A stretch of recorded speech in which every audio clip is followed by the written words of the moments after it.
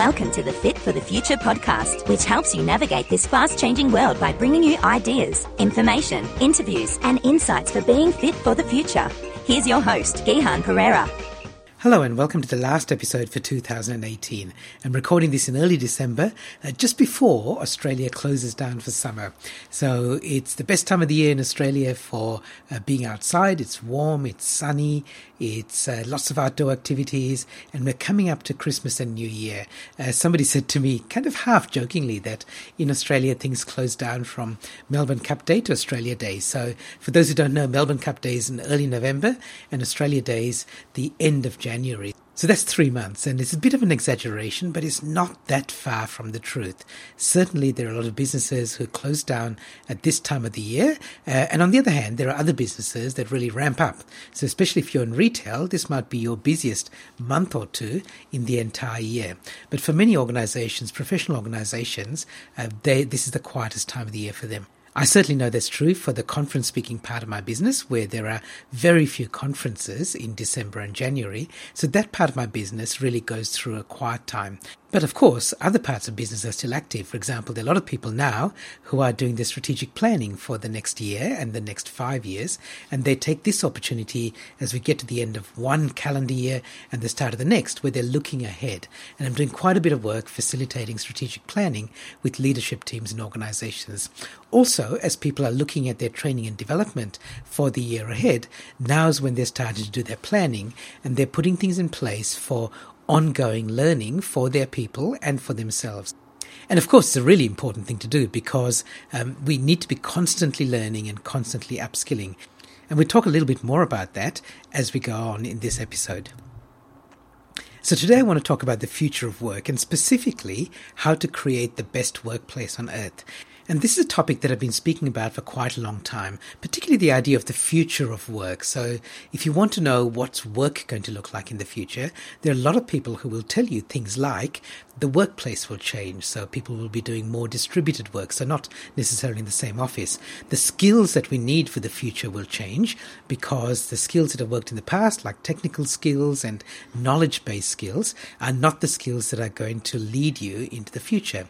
And then the flip side of that is what sort of workplace do we need to create in our organizations to attract the best talent, if you like, to attract the top performers, the leaders of the future, the people who at the moment have a choice of place to work. And the real question is, will they choose to work at your workplace? So what do you need to do to create the best workplace on earth? So if you think about the skills of the future and the best workplace on earth, they're two sides of the same coin. One is, what skills do we need for the future? And then second, how do we create a workplace that will attract the sort of people who have those skills and, of course, who want to stay and working for us. So that's what we're going to talk about today. And there are a lot of organizations, futurist organizations, that look at the skills for the future. One of them is a World Economic Forum, and they have this year published their Future of Jobs report for 2018. And what they do is they try to identify what countries and organizations in those countries are going to need in terms of skills for their workers. And they've done this for many countries around the world. And if you've thought at all about what the future of work is going to look like, then you can probably guess what some of the skills the World Economic Forum has identified for the future. For example, when they looked at Australia, and this is common to many countries around the world, these are the sort of things that came at the top of the list for what they call emerging skills. And these are skills that the World Economic Forum thinks that Australian workplaces will need in the next 4 years. So we're not talking about the distant future, we're talking about 2022. So here's some of the skills: creativity, originality, and initiative. That's under one category. Leadership and social influence. Leadership is still an important skill, but let's examine that carefully. So we're talking about leadership and social influence. So you're no longer considered a leader because of what's on your business card or how big the office is or what's in your pay packet, but you're considered a leader based on your influence. Are you an influencer? So in other words, you're a leader because you are an authority, not just because you have been given authority. Another one is analytical thinking and innovation. Another one's emotional intelligence. So this is sometimes called EQ. So it's a parallel to IQ. So if you think about IQ as being critical thinking and analytical thinking, which is also important, EQ is about people skills. It's a combination of how well you understand yourself as well as how well you understand other people.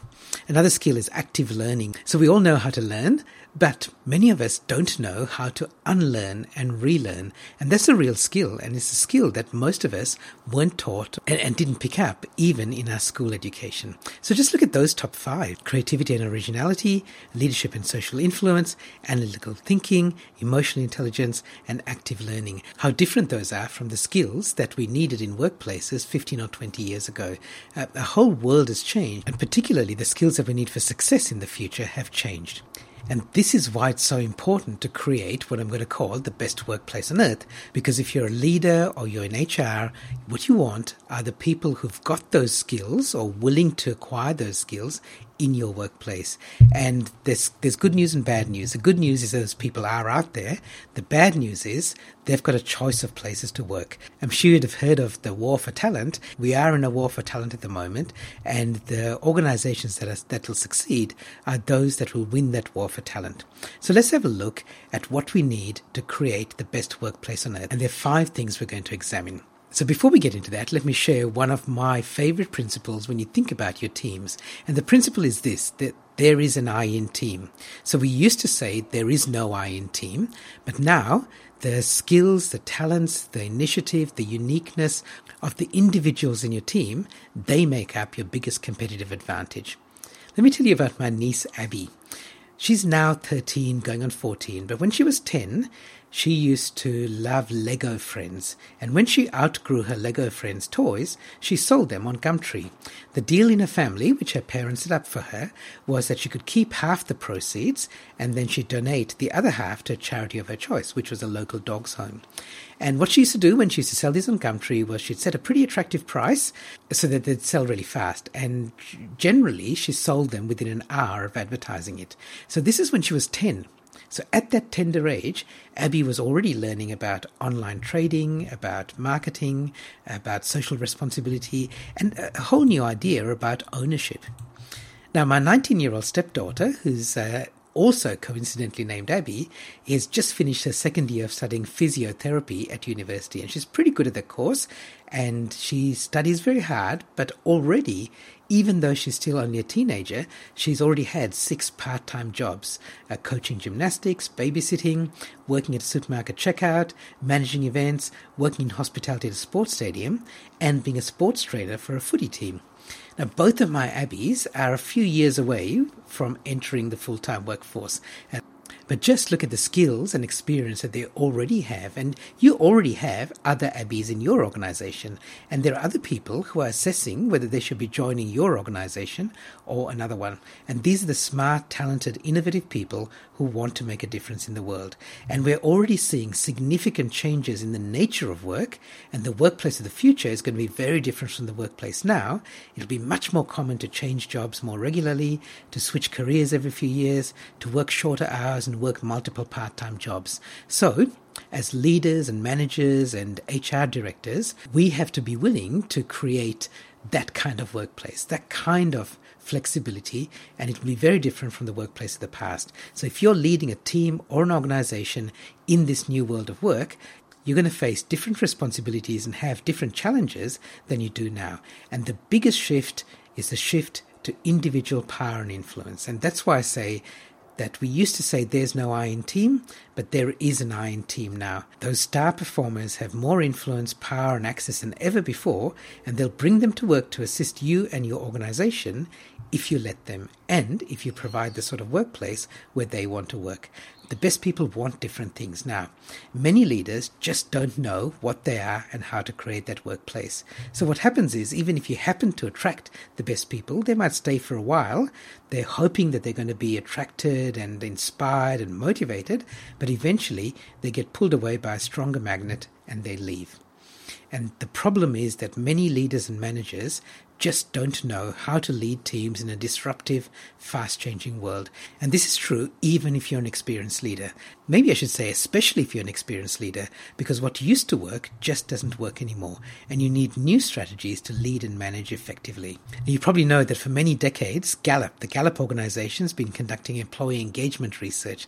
And in the 1990s, a generation ago, employees wanted things, according to Gallup, things like superannuation, flexible holidays, and other benefits provided by their employer. Now, these are all worthwhile benefits to offer, but they're just the price of entry now. They're no longer the most desirable things. And when two Harvard researchers recently looked at what employees want now, they published in the Harvard Business Review what makes up the best workplace on earth. And what they identified were a different set of benefits. And these are exactly what disruptive organizations offer now to attract and retain the best talent. But it's not just for disruptive organizations. They just happen to be right at the pointy end of entrepreneurship. It's for every organization if you want to attract and keep those star performers, the best talent. So there are 5 things. I'll give you an overview now, and then we'll go into each one of them in detail.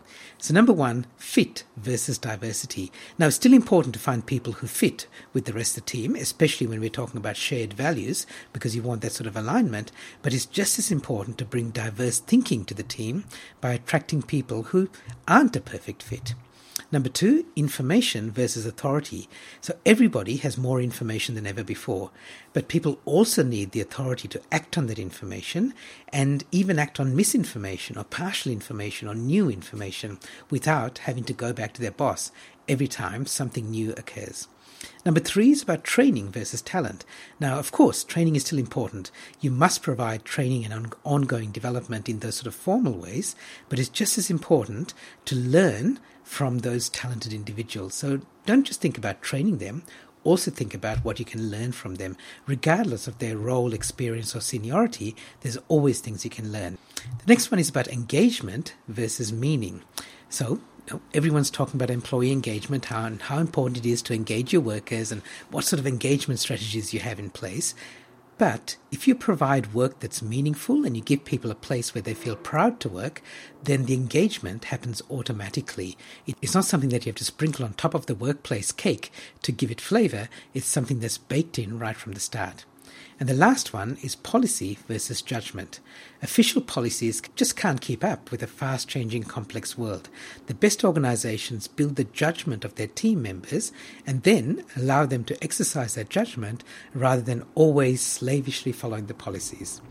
So, if you look at those 5 things, these are profound shifts in thinking, especially for experienced leaders who've always done things the old way. So, let's explore each of these 5 areas in turn so you can shift your mindset to the new disruptive team that creates the best workplace on earth. Let's start by talking about diversity. I want you to mix up your thinking. Encourage diversity across your team so you can tap into their unique skills and talents. Let me start with a story.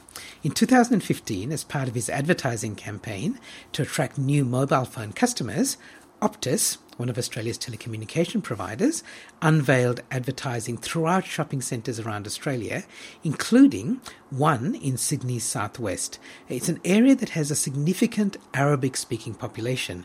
So, because Optus wanted those customers, they've used posters written in Arabic to explain that the staff members in the shop spoke Arabic. Now, because it was in Arabic, it really enraged some of the residents they just seemed to be confused by the differences between Arabic, Syria, Islam, and terrorism. And on the Optus customer forum, they just had the angriest rants. And the Optus staff in the store faced such serious threats that eventually Optus was forced to remove the posters. But, of course, the online forum was still open and there were still people ranting and raving on the forum.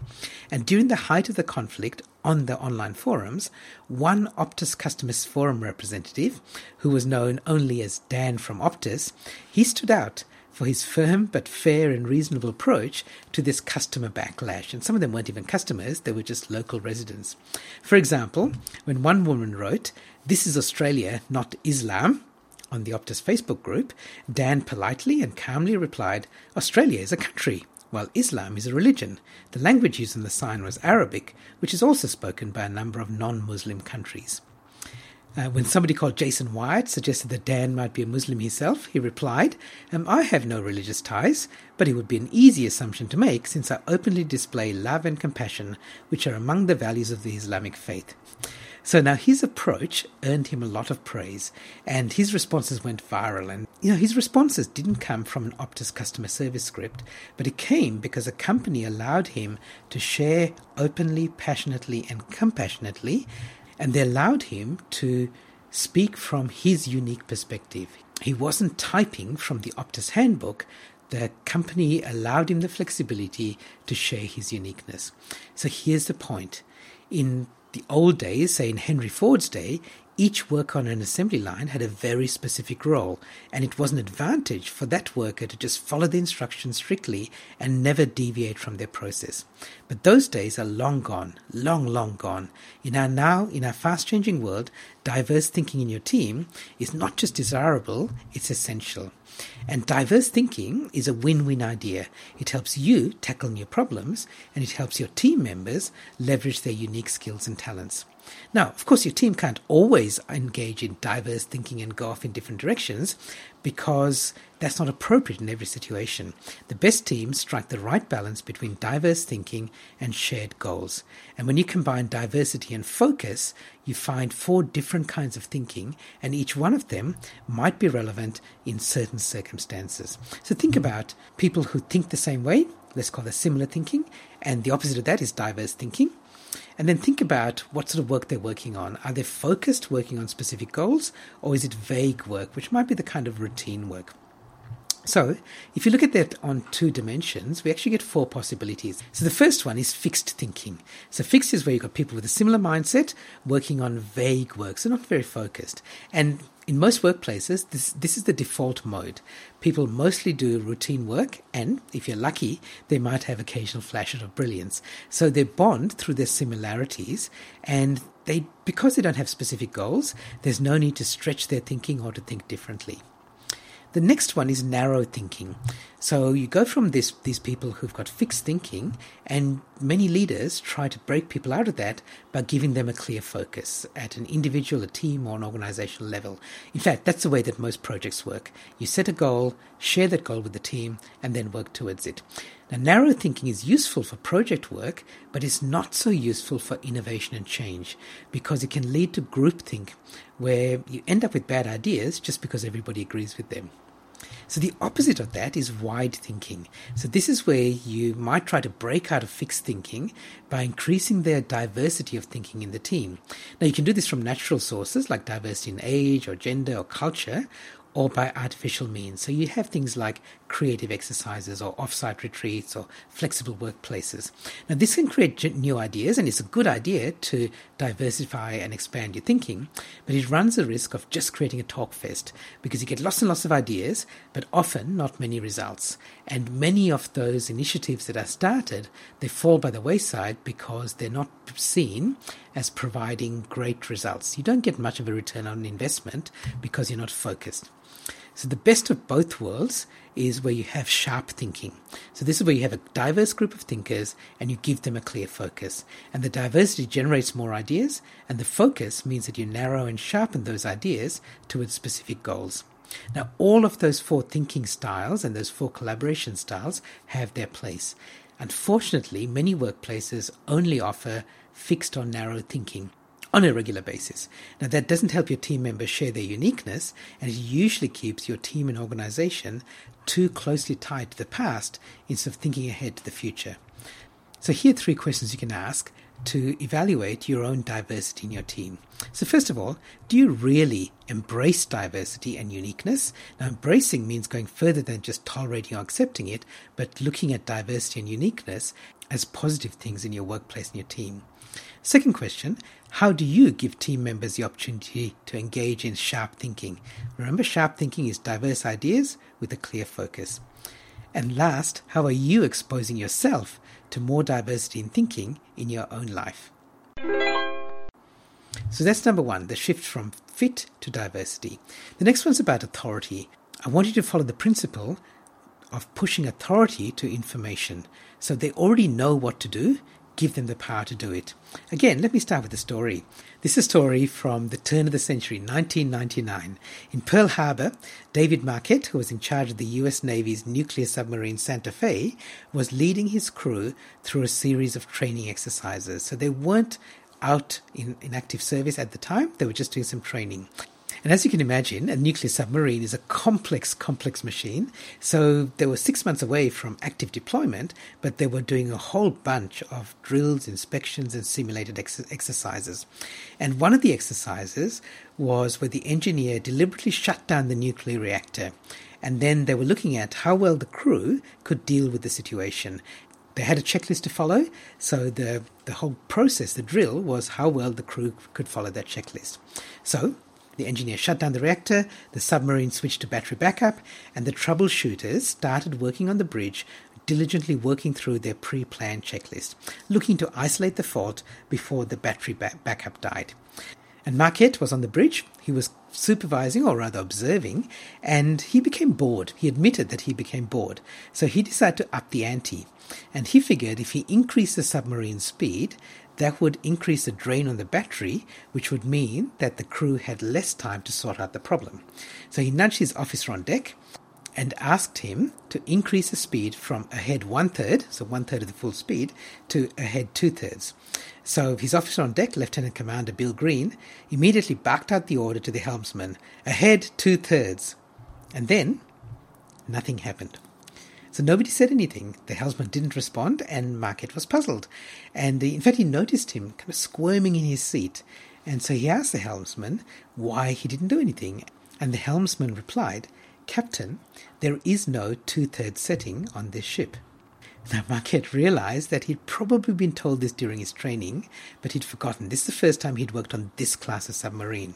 So he later took Green, this is the officer on deck, he took him aside and asked him why he ordered it. And he said, "Did you know that there was no ahead 2/3 setting?" And Green said, yeah, he knew there was no ahead 2/3, but he went ahead and ordered it because you told me to. And he said, "I thought he'd learned something secret at commanding officer school that they only tell the commanding officers about." And Marquette was stunned.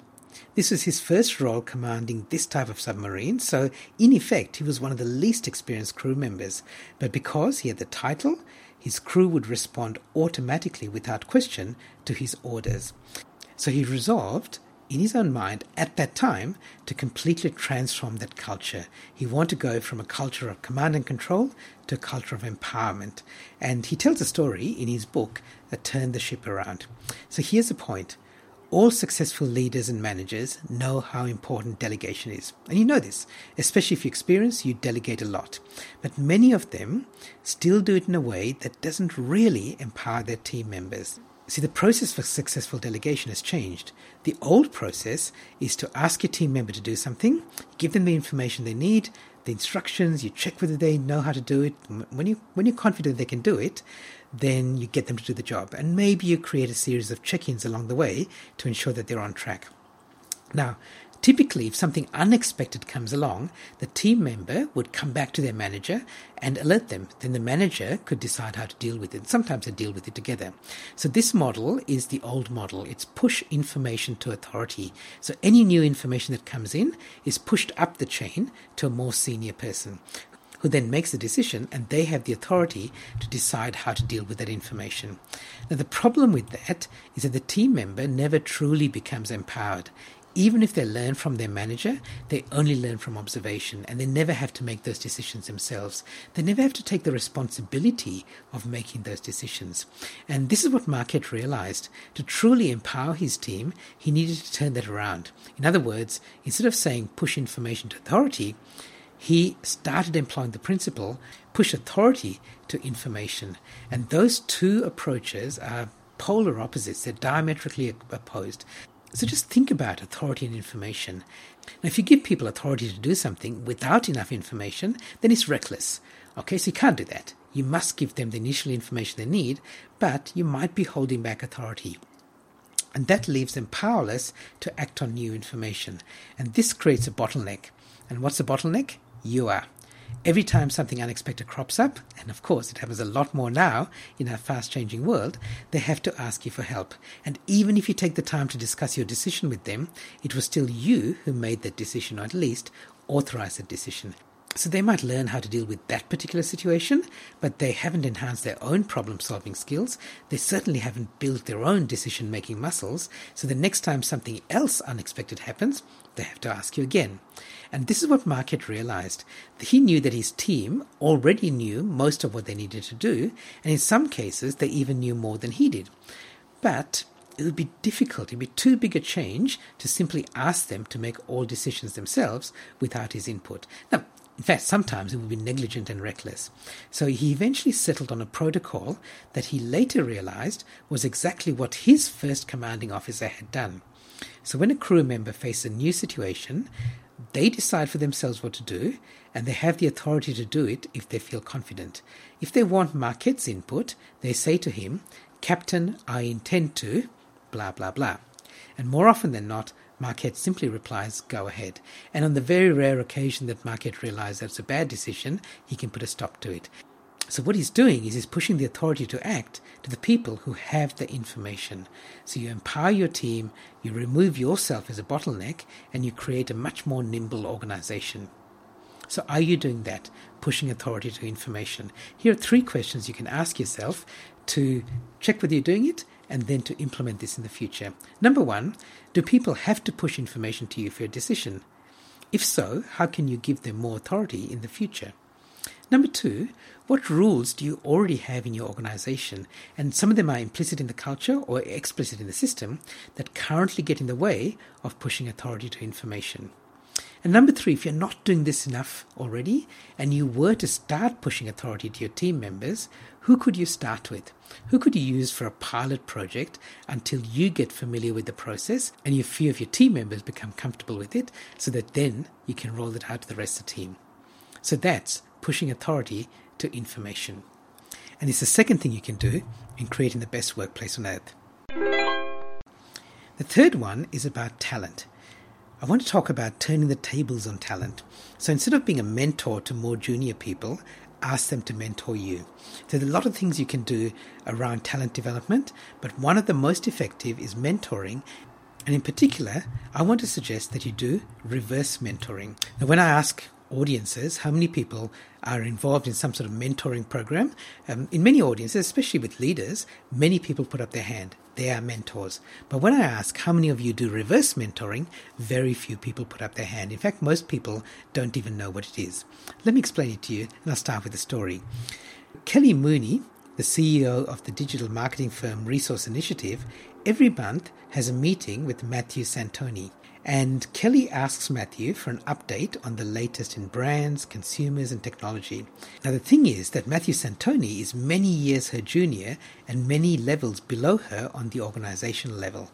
But Mooney says that she eagerly looks forward to the opportunity of learning from him. So she says each month Matthew arrives with approximately 20 new things that should be on my radar. Cool campaigns, emerging trends, new innovations, inside and outside our industry. And we sit shoulder to shoulder as he walks me through what each one is, why it made his list, and what I should know about it. So we discuss potential applications to our clients and our business, and each session is incredibly inspiring, unlocking new ideas for me. So this is the idea of reverse mentoring. The younger, more junior people in an organization provide the mentoring for the older, more senior staff. This is not the only example. Janet Wilson, who's a CEO of a law firm in Brisbane, Cooper Grace Ward Lawyers, has an agreement with younger members of her firm to mentor her every month. And she says the conversations are inspirational, sometimes worrying, and always refreshing. I make them as casual and friendly as possible, and we have fun and lots of laughs at each other's expense. So those are 2 examples. You can see that what Kelly Mooney does is a little bit more structured, where she asks her mentor to bring her a list of things to go through, and Janet's are a little bit more informal, where she has a casual conversation with her mentor. But in both cases, they're using this idea of reverse mentoring. Here's a point. With a traditional mentoring arrangement, the more experienced, more senior, usually the older person, shares their experience with the more junior people to fast-track their development. So the mentor offers something, their experience, that nothing else can provide, and that helps a mentoree build their judgment and eventually gain wisdom. That's good. Nothing wrong with that. And I'm not saying you should stop mentoring. But I also think you should add reverse mentoring, which turns that idea on its head. This time it's a more junior person in the mentor role, and their biggest contribution is perspective rather than experience. It's not to say that they don't have experience or expertise. That far from it, they absolutely do. Younger and more junior people often do have more expertise with things like social media, mobile devices, new learning tools, technology in general. But they also have expertise in other areas, things like consumer behavior. They know how people of their generation buy. They know about recruitment. You can often find new staff through the networks of your existing staff. They know about talent management. They value different things from a workplace, and they might be quite different from what you think. Things like money, they have different attitudes towards savings, wealth, and retirement. But their biggest contribution is their different perspective on the world, and that helps the more senior people shake up their established viewpoints, which are often difficult to break down by themselves. Now, reverse mentoring, as with all good mentoring relationships, is a win-win experience for both people. If you're the more senior person, the person being mentored, then reverse mentoring accelerates your learning curve, gives your team members new opportunities, enhances morale, boosts productivity, and creates a closer team. And in return, you help your mentor grow by showing them how to build better judgment and hence gain wisdom. So in fact, you're mentoring them at the same time, but the main idea is that you sit back and listen and you learn from them. And you have to be careful not to discard their ideas too quickly just because you think they're naive, simplistic, or just won't work. Your main goal is to be open, not just to ply a younger person for more information and data.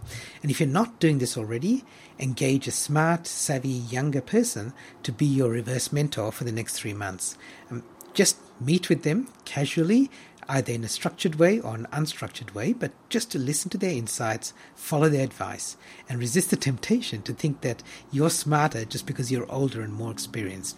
Once you've had experience with it yourself, I'm sure you'll find it's a very positive experience, and then extend the concept of reverse mentoring to other parts of your organization. Offer it to everybody so everybody has a chance to be involved in it. Here are 3 questions you can ask yourself about getting involved in reverse mentoring. Number 1, the obvious one, who could be your reverse mentor at work? Number 2, who among your peers could you connect with your more junior team members? Again, with the idea that the junior person acts as a mentor. And number 3, how are you using reverse mentoring in your personal life? If you have teenagers at home, you've already got futurists living with you, or there might be other young people who you could look at in your personal life as your mentor.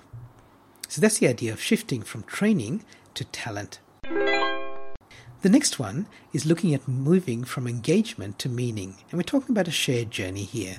Share the journey. Offer work that gives people meaning, where your employee's passion is aligned with your organization's purpose. So again, let me start here with a story.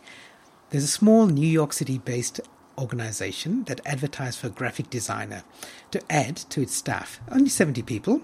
And when they advertised, more than 500 people applied. And when they later advertised for a receptionist, they had almost twice as many applications. This is for a very small organization. And it wasn't offering above average salaries. They weren't offering lucrative stock options. They weren't offering free food and massages for their employees. In fact, some employees were leaving those sort of perks in other jobs to join the list of applicants here. That's because they want to work for this non-profit organization called Charity Water. Builds wells around the world to provide clean and safe drinking water for what we used to call the developing world. Now, founder Scott Harrison, who was a former nightclub promoter in Manhattan, started the organization in 2006 after he spent a couple of years in volunteer service in Liberia in West Africa. And when he returned, he founded that non-profit organization, which now helped over 8 million people.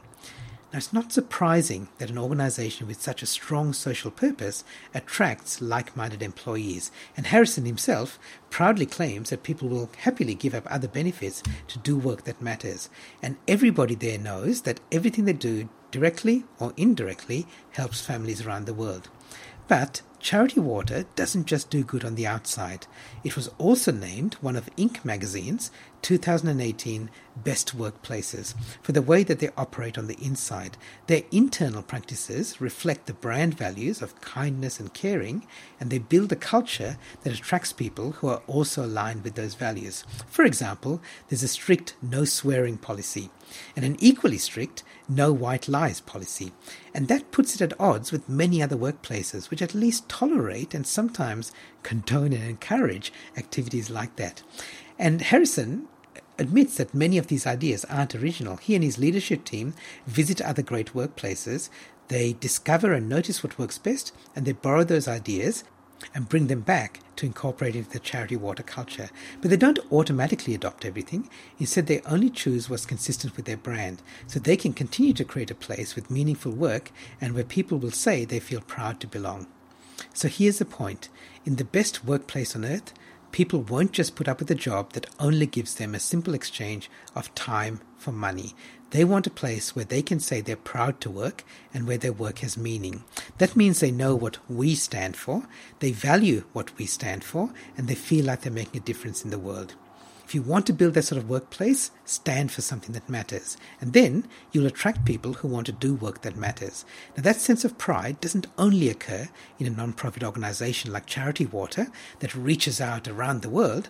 It can occur in any organization, small or large, in any industry, and in myriad ways. Now, an organization like Charity Water started with this higher purpose goal, but that isn't always the case.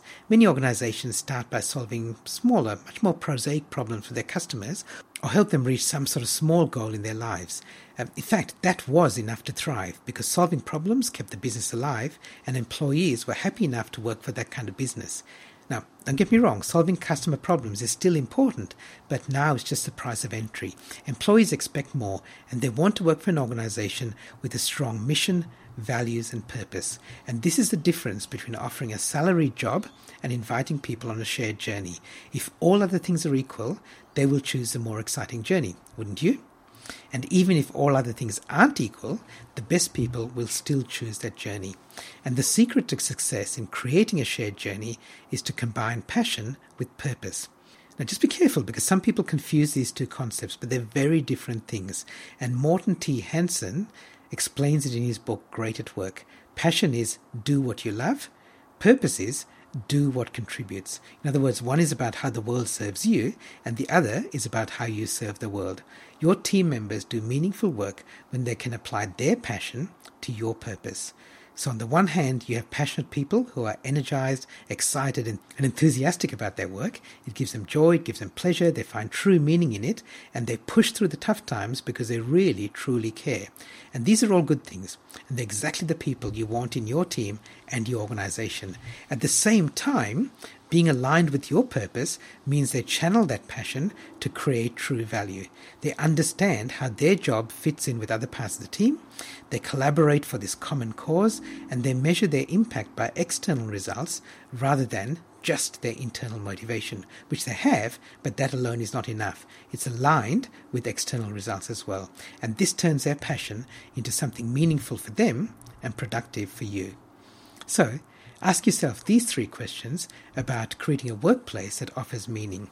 Number 1, how do you regularly connect the passion of your people with the purpose of your organization? 2, how do you connect your passion with the purpose of your team or your organization? And number 3, what else can you do to provide more meaningful work for each person individually in your team? So that's the shift from just engagement to meaning. The last of the 5 things that make up the best workplace on earth is good judgment. So I want you to build judgment, not policies. Create processes that help them work, but don't get in the way with stupid rules. Let me tell you a story about Ségolène Royal. She was appointed France's Ecology and Energy Minister in 2014, and she tweeted about the instruction she had given to her staff. And she said, "The only instruction given concerns using public funds with the utmost rigour, something the French expect of us." So what? That's hardly a controversial rule. Most ordinary citizens would think that's a great thing to do.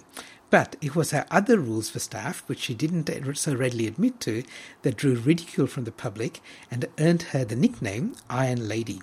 So Royal, who ran in the 2007 presidential election and lost to Nicolas Sarkozy, was appointed to a ministerial role by the new French president, François Hollande, her former partner and father of her 4 children. Now, according to a ministry source, one of her first acts when taking up the new role was to create a strict code of conduct for her staff. And that was quickly leaked to the media, and they were happy to point out some of the more outrageous rules. For instance, it was reported that Royal insists on employees standing when she passes by. And to ensure that they did so promptly, she employed an usher to announce her entrance. She also insists, supposedly, that when she eats in a private salon, other staff are not allowed in the corridor outside because it creates noise disturbance. Now, unfortunately, this blocks off access to the canteen for the staff, but at least Miss Royale can eat in peace. And perhaps the most controversial edict, which affects all the women in her staff, was a strict ban on low-cut tops that show any cleavage. Now, as soon as that was released and announced and made public, Le Figaro published a photograph of Miss Royale herself sporting a plunging neckline, and that led her issuing a swift denial. She said, "I naturally deny the ridiculous rumour regarding the ban on low cleavage at the ministry." But she stopped short of denying any of the other rumoured rules, which various sources described as casting a frost over the ministry and her behaving like a royal. So here's the point. Most organisations don't start out to create a system of stupid rules, processes and procedures. But unfortunately, many do end up that way. And of course, that gets in the way of productive work and it generates resentment and ridicule among your team and your staff. So instead of policies, create guidelines and invest in building good judgment in your team and trust them to use that judgment when deciding when to follow the guidelines, when to deviate from them, when to break the rules, and when they should stop and check in with you. That's the sort of thing that you can't write down in the rules. Only people who exercise good judgment can figure out the right time to do that. So as a leader, when you're faced with a decision, you've already got the benefit of experience. And that led to good judgment, which in turn leads to wisdom. So you know that you can make a wise decision, even if it's not strictly according to the rules. Your team members, when faced with the same decision, don't have that experience, that judgment, and that wisdom.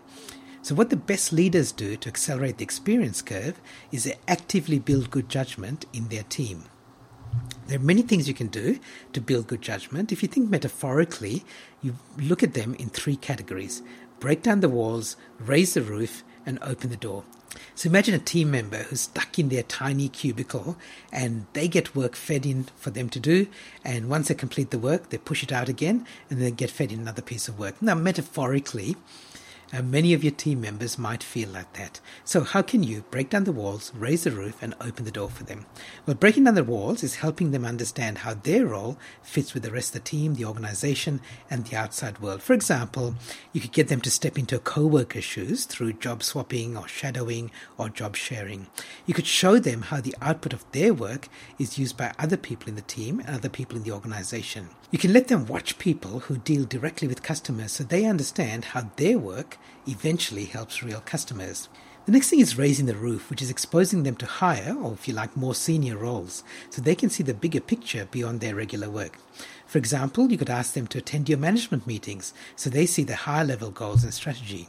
You could show them how you work in pressure situations rather than shielding those situations for them.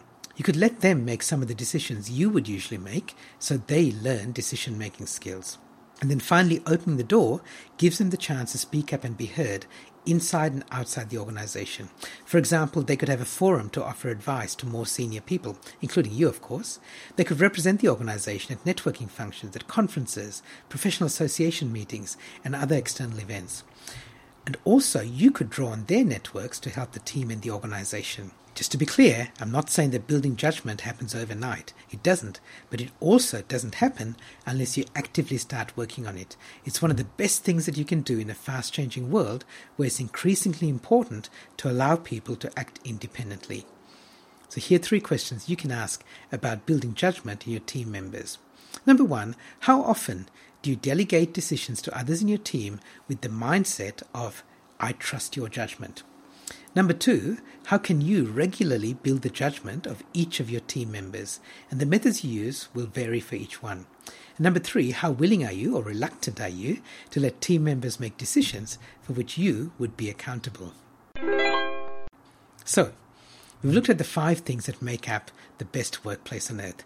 And broadly, as I said at the start, it's the difference between what established teams do, which is the best workplace in the past, and what disruptive organizations do, which is the workplace of the future.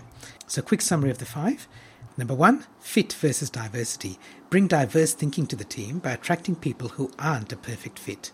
2, information versus authority. So people need authority to act on information rather than being forced to pass that information up the chain of command for decision making.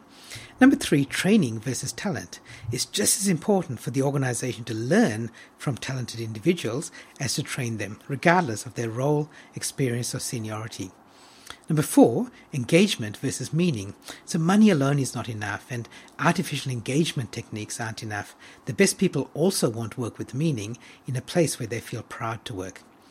And last, policy versus judgment. Build the judgment of your team members and then allow them to exercise that judgment. Creating this workplace culture absolutely takes time and effort, but it's time well spent and is critical for future success. If you've always said your people are your biggest asset, now is the time to invest in them. So I hope you enjoyed learning about and reflecting on what makes up the best workplace on earth. More importantly, I hope you put that into action in your own workplace. If you'd like some help with me, there are 2 things I can do to help you. One is I host strategic planning facilitation sessions. We bring together the senior leaders in your organization and we have a look at your current workplace. We then assess what the best workplace for your organization might look like, and then you identify the gap, so then you can work together to bridge that gap. The second thing I do for leaders and managers is run a workshop about how you create the best workplace on earth. And we go through each of these 5 things in a bit more detail. We do some assessment, we do some exercises. We help all the participants identify specific things that they can do with their team to bridge the gap between where they are now and where they'd like to be to create the best workplace on earth. If you'd like to know more, please get in touch at gihanperera.com. So as I said at the start, this is the last episode for 2018. I wish you all a safe and happy Christmas period. For us here in Australia, it's enjoying some time off over summer. Wherever you are in the world, I hope you've had a great 2018 and all the best for the year ahead. This is Gihan Perera. Bye for now. Now, if you want to know what's on the horizon for the future, download my app, Fit for the Future, for your iPhone or your Android phone. And I created this app because many people come up to me after my keynote conference presentations and ask me how I do my own research, what blogs I read, what podcasts I listen to, what books I read, and they want some recommendations so that they can become fit for the future as well. So I created this app. I update it regularly with news, articles, videos, book recommendations, and other resources to help you become fit for the future. It's free and it's ad-free, so head over to the iTunes Store or the Google Play Store and just search for Fit for the Future and you'll find my app there. I hope you enjoyed the podcast and found something valuable for your personal and professional life.